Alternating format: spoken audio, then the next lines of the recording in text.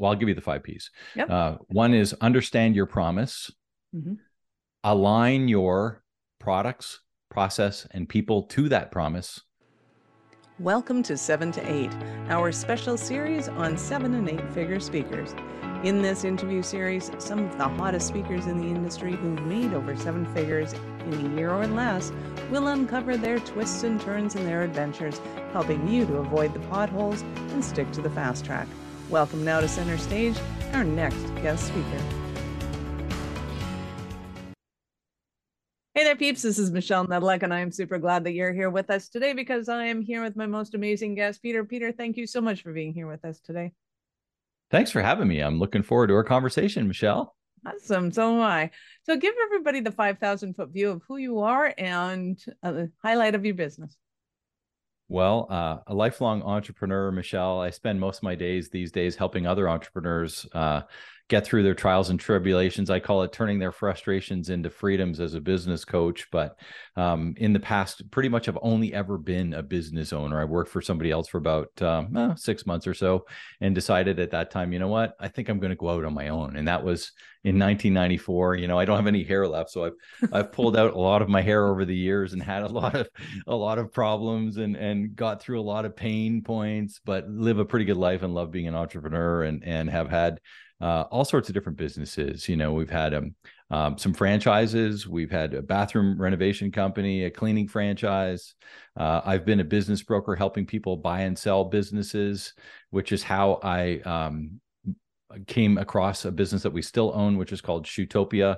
Here in Ontario, we own a couple of shoe stores at shoetopia.ca and continue to run those for the last 12 years in alignment with a lot of the stuff that I coach to, which is, you know what, you own your business and it shouldn't own you, and you should be able to enjoy some of the freedoms and have and operate a turnkey business so that you can do some other things. So I wouldn't be here talking to you today if I didn't have sort of those businesses running on wheels and being able to kind of operate and make decisions and all that stuff without me. So that's where I, you know, over the last almost 30 years now, it seems time goes by fast, doesn't it, Michelle? Right?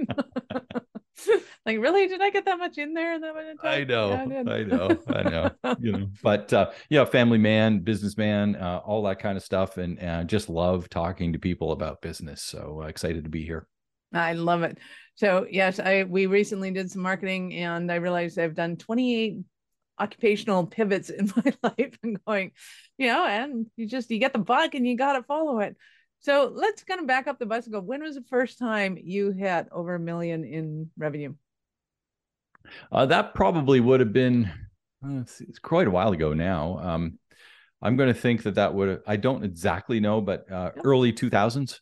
When I had my we had this bathroom renovation business, which is still in existence today. I'm proud to say, actually, almost 30 years later, but called Surface Medic in Ottawa, and we did bathtub liners and bathtub renovate, kind of like bath fitters and stuff like that. But we did bathtub refinishing. We sprayed all kinds of kitchens. You don't remember those Harvest Gold bathtubs and the avocado green bathtubs and stuff like that? We'd go in, spray them all white, get them all looking nice, and all that kind of stuff. We did about 1,000 tubs a year, and then we, at the same time, I've almost always owned 2 businesses at a time, Michelle.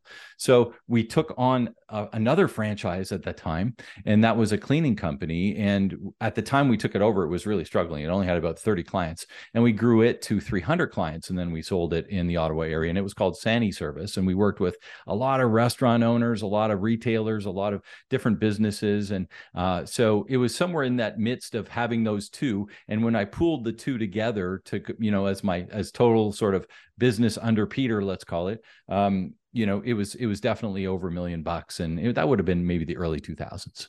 Nice. So what kind of, were you planning on building a $1 million business from the get-go, or did it just kind of happen? You happen to be really good at sales and la voila, it all worked out? Yeah. Or how'd that go down? Yeah. You know, it's interesting.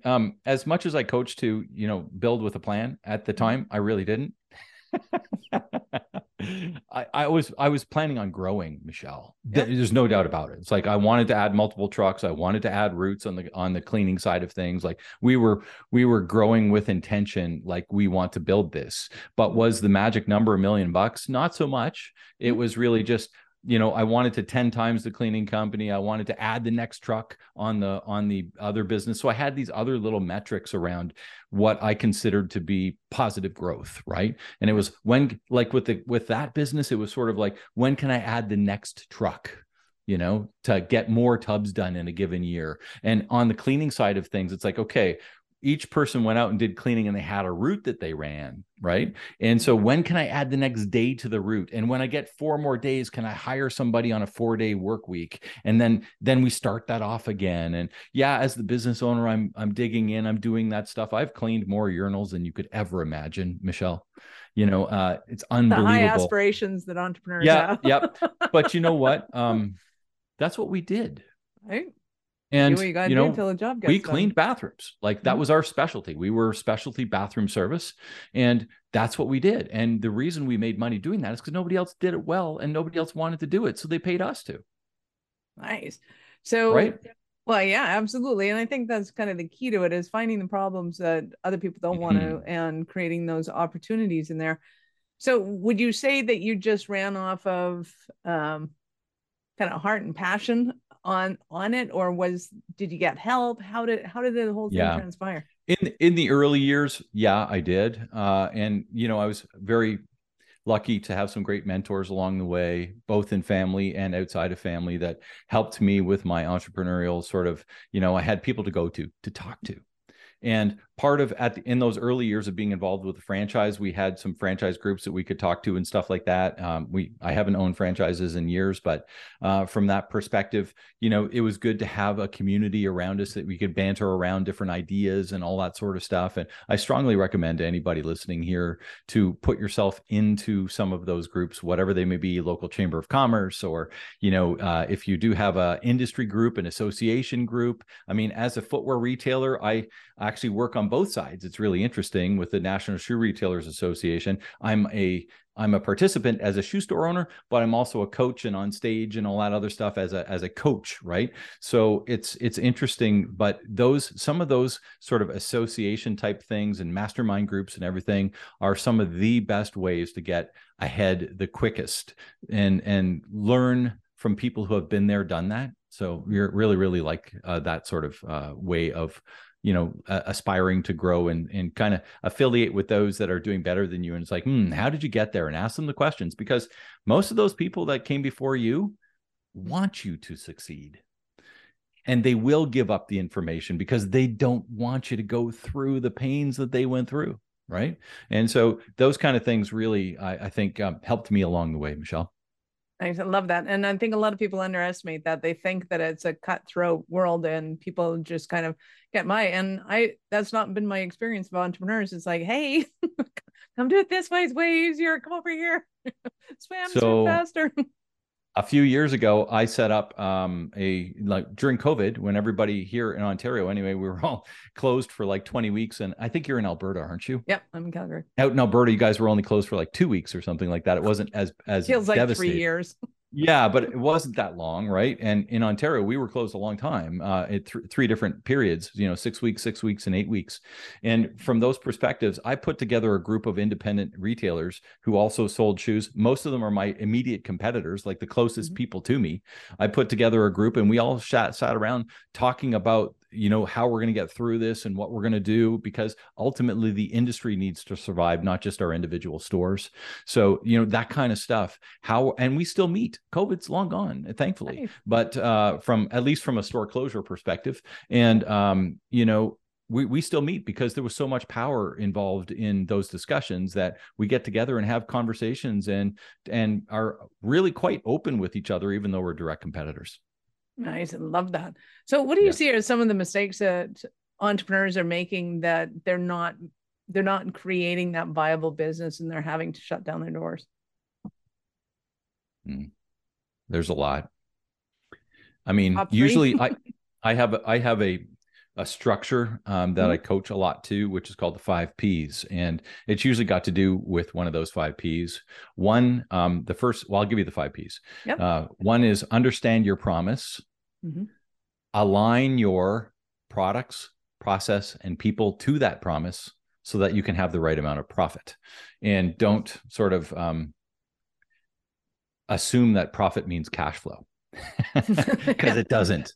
Yeah. So, and anybody who's listening, if you don't know the difference between profit and cash flow, that should be one of your very first things that you look into today as an actionable takeaway, is because you need cash flow, not necessarily profit, especially at the early parts of the business. It's like, you want to get to profit for sure, but ultimately, if you don't have cash flow, cash flow is the killer of most small businesses out there. Mm-hmm. And they can be profitable, but they don't have actually cash in the bank. And that's the problem, right? They can't Yeah. get lines of credit and a variety of different things. But so anyway, at the end of the day, it really revolves around to understanding your promise. And through COVID and through the last few years, there's so much change. Things are changing more rapidly than ever. And if your promise is outdated, which has happened a lot lately because things are changing all around you, you have to go back and revisit your promise. And people say, well, isn't your promise your mission statement and stuff like that? Well, I kind of frame them up differently. Mm-hmm. To me, a mission statement and a vision statement are more internal, and a promise is more external. It's the promise you're making to your clients, not to you and yourself and your business and your team and all that other stuff, which is more like, here's our mission, this is what we're going to do, and here's our vision, But the promise is, what am I promising my client? So if I flip it back into Shootopia, what's my promise to our clients? My promise to our clients is 4 words: look great and feel fantastic. So as you leave our doors, we should have done everything in our power to get you to those 4 words, right?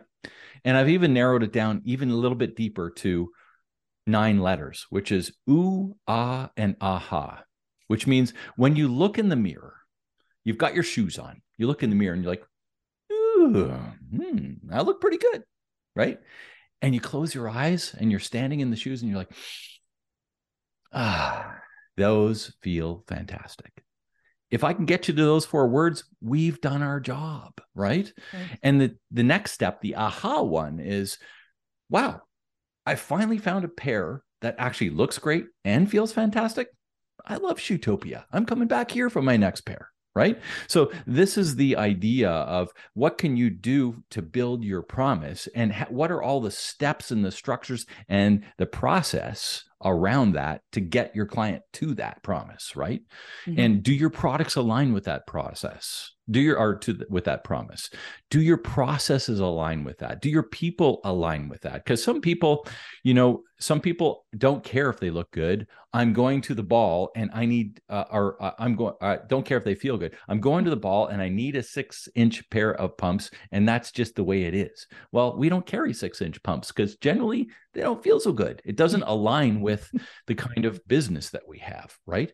So, make sure that those things align. And then the people portion, because we could talk all day just about 5 Ps, but the people portion you break down into 3 different steps. And those are your ideal customer, which as a marketer you get, I'm sure. But here are the other 2 that a lot of people don't really look into, which is your ideal teammates that help deliver your promise, and your ideal outsourced suppliers. Anybody else that's part of the mechanism that helps you deliver that promise, are they the right people? Right. So once you get all those in alignment and you really hone that stuff, then the profit starts coming, because everybody's on board. Everybody gets it. Your team gets it. Your suppliers get it. Your clients get it. The products are right. The promise is being delivered the way it's promised. Things happen. Takes a while to get there, though, Absolutely, it does, because I think there's a step where the business owners have this dream, this idea that they're going to bring to market, and oftentimes they do what I call mirror marketing, whereby they're selling to themselves. They're going, I love this, and this is what I love about my product. And it's like, that's awesome, but that might not be what they want out of it. So how do you work around that, and how do you help them to find that promise that fits for them? Yeah. Well, really, it's again, we could do a half-day session on promise, but the quick and easy on promise is, know what like, if you know the right person, if you know your ideal client and you've done your homework there, you know what their problem is, right? So understand what the problem is that your ideal client has. What are your unique steps that are going to take you through, or take them through, from the problem that they have to live a better life? because everybody buys a better life, Michelle. I mean, that's what we Right. buy when we put our dollars down. We buy a better life. It's like if I spend this money, am I going to have a better future? Doesn't matter if it's, a present for your kid, or if it's a new car, or if it's a trip away, if it's marketing services that I think are going to actually get more business for me, if it's coaching that's going to help me propel through myself through to a better life, like all of these different things, you're always buying with the thought that my life is going to be better in the future. And what is your unique process and product or service to deliver that to them, making sure that your promise is taking them there, right? And so that's essentially the rhythm and sort of the methodology that we go through. And from that perspective, what do? Well, you got to test some of this stuff, right? You test, and one of my coaches along the way, his name's Dan Sullivan from Strategic Coach. Yep. Yeah. So Dan says, test it on the check writer. I love that. Test it on the check writer. Don't ever test it on your family and friends that are never going to buy from you. Will they buy? Like, are they ready to write the check?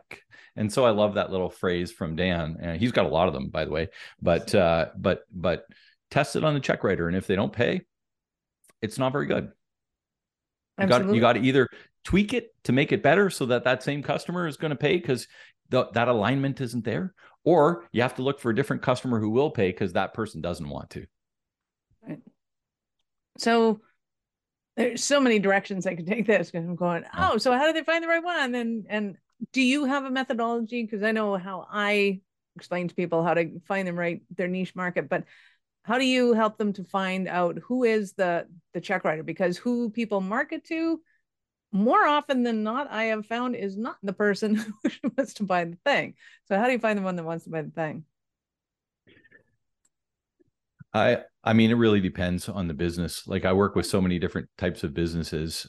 It's really, really different. But usually it revolves around, what the offering is and trying to make the alignment there, because, somebody who sells kitchens could sell IKEA built kitchens and install them, or could sell $450,000 kitchen. I mean, it's an entirely different business. They both sell kitchens. Yep.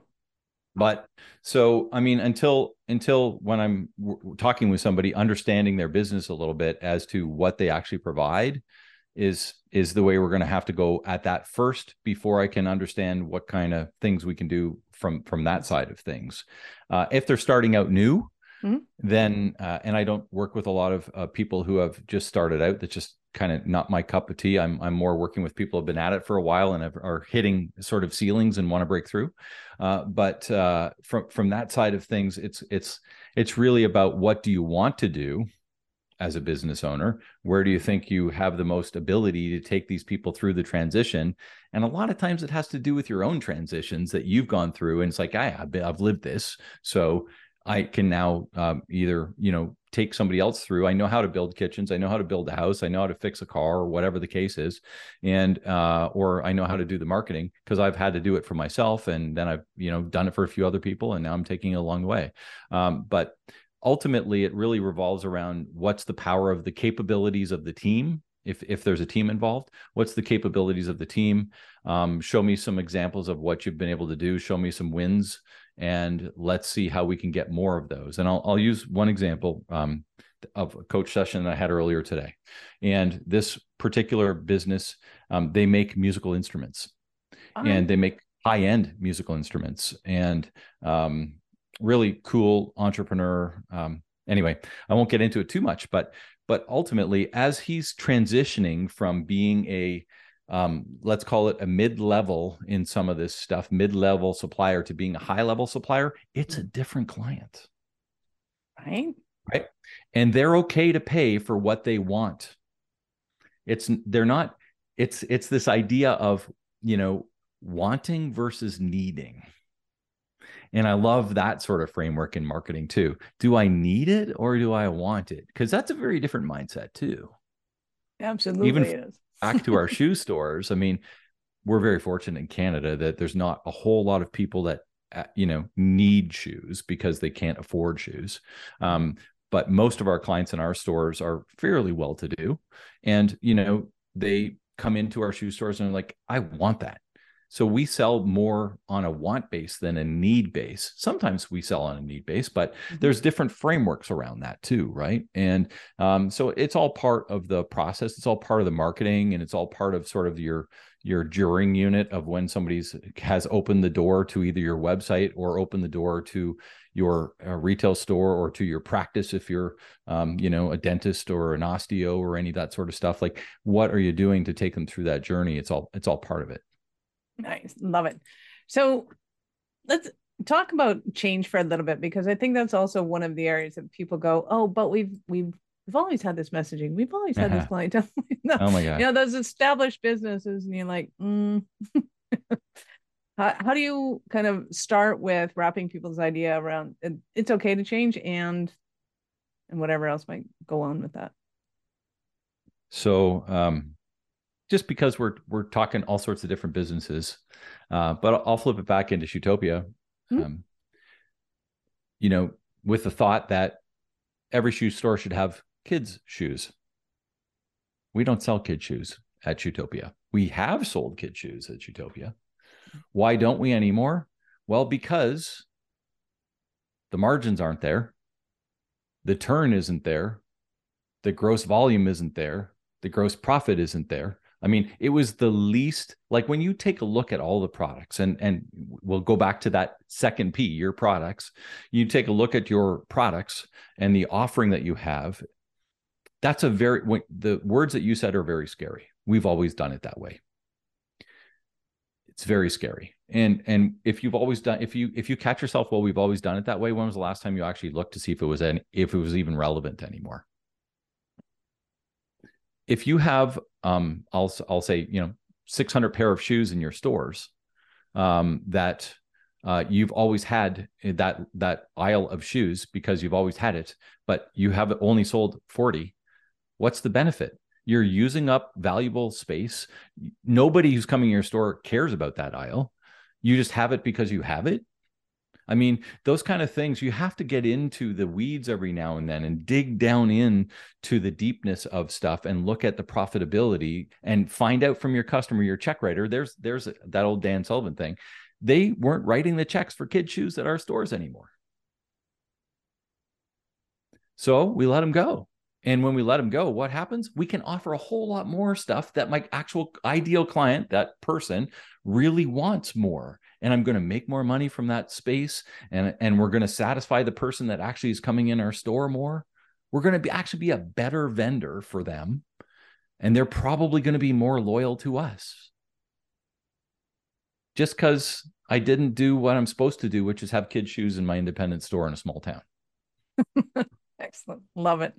So give us an example of another Cinderella story of one of your clients that you've worked with and kind of the chaos that they were going through and the nirvana that they had afterwards. There's been a lot. And I think, a lot of small business owners, they don't have control of their time, Michelle. Mm-hmm. It's a big one. And that's after that startup phase that I was telling you. I don't do a whole lot of work with startups, but that startup phase is sort of like you're all in. It's like I'm working 60 hours a week. I'm working 80 hours a week. I'm making every decision in my business. I'm doing all of this stuff, and I'm trying to run my family and help my kids go to hockey and all this stuff. And it's like you cannot stop. You cannot slow down. And we habitually create this life for ourselves, and it's hard to come down off of that. It's hard to start letting, like, even if your business is starting to do better, it's hard to come down from that. It's hard to start releasing some of those decision-making capabilities because you've always had to do it over that startup period. And we build these habits of saying, well, nobody can do it as well as I can. You're always going to do it if you don't release some of those things. So I work a lot with accountability and a lot with setting up process and assigning and aligning accountability within their teams and hiring those right people and setting up the frameworks to allow that to happen so that things happen. And I've got a line that I use a lot, and it's decisions should be made at the lowest possible level of your organization. And if they aren't, you got some work to do. So if people are bypassing and going up the chain of command to get decisions done, that's a problem. Nice. Great way That's of looking at it. It usually has to do with the process isn't right so that the person can make the decision, or they don't have the power to make the decision, which means they might have. And that's why I love Gino Wickman's book called Traction. And he first introduced to me the concept around an accountability chart instead of an organizational chart. And I continue to use that language because I love the idea. An organizational chart to me really is like, okay, well, you are the assistant manager. Well, what does that mean? People like their titles. I'm entitled to my title, but but as a small business owner, what does it mean? Like, I need accountability. Tell me what decisions you make as an assistant manager. What have we assigned, and how are you making those? And as the owner, can I depend on you to make those decisions in the right context every time? And if I can, the process is right, the accountability is right, and you don't need to ask me. Just go ahead and make the decision. Nice. And I think it is an evolution in business that is becoming slightly more of an option, but it's certainly not mainstream yet. And I would love to see it when it becomes mainstream. For me, I couldn't be talking to you right now if I didn't have a management structure in place that ran my stores on their own. Right. I would be fitting somebody right now. Right. So I spend about somewhere in the vicinity this week, 2 days a week, because I actually went to a trade show and we did some buying. And then I did my normal 1 day a week where I have my meetings and kind of align some stuff for Shootopia.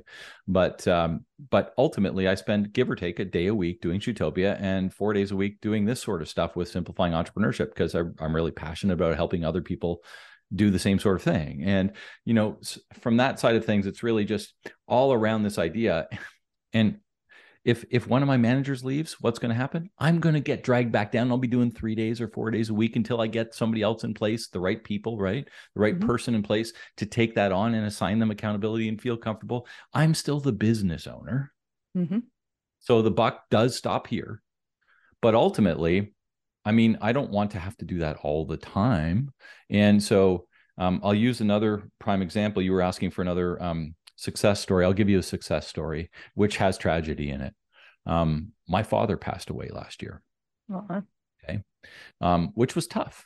And he had cancer and we knew he was going to pass. But at the same time, if I didn't have my shoe stores running on rails, I would not have been able to go back, which is 5 hours away from where I live now, back to see my parents pretty much every month for 3 to 5 days.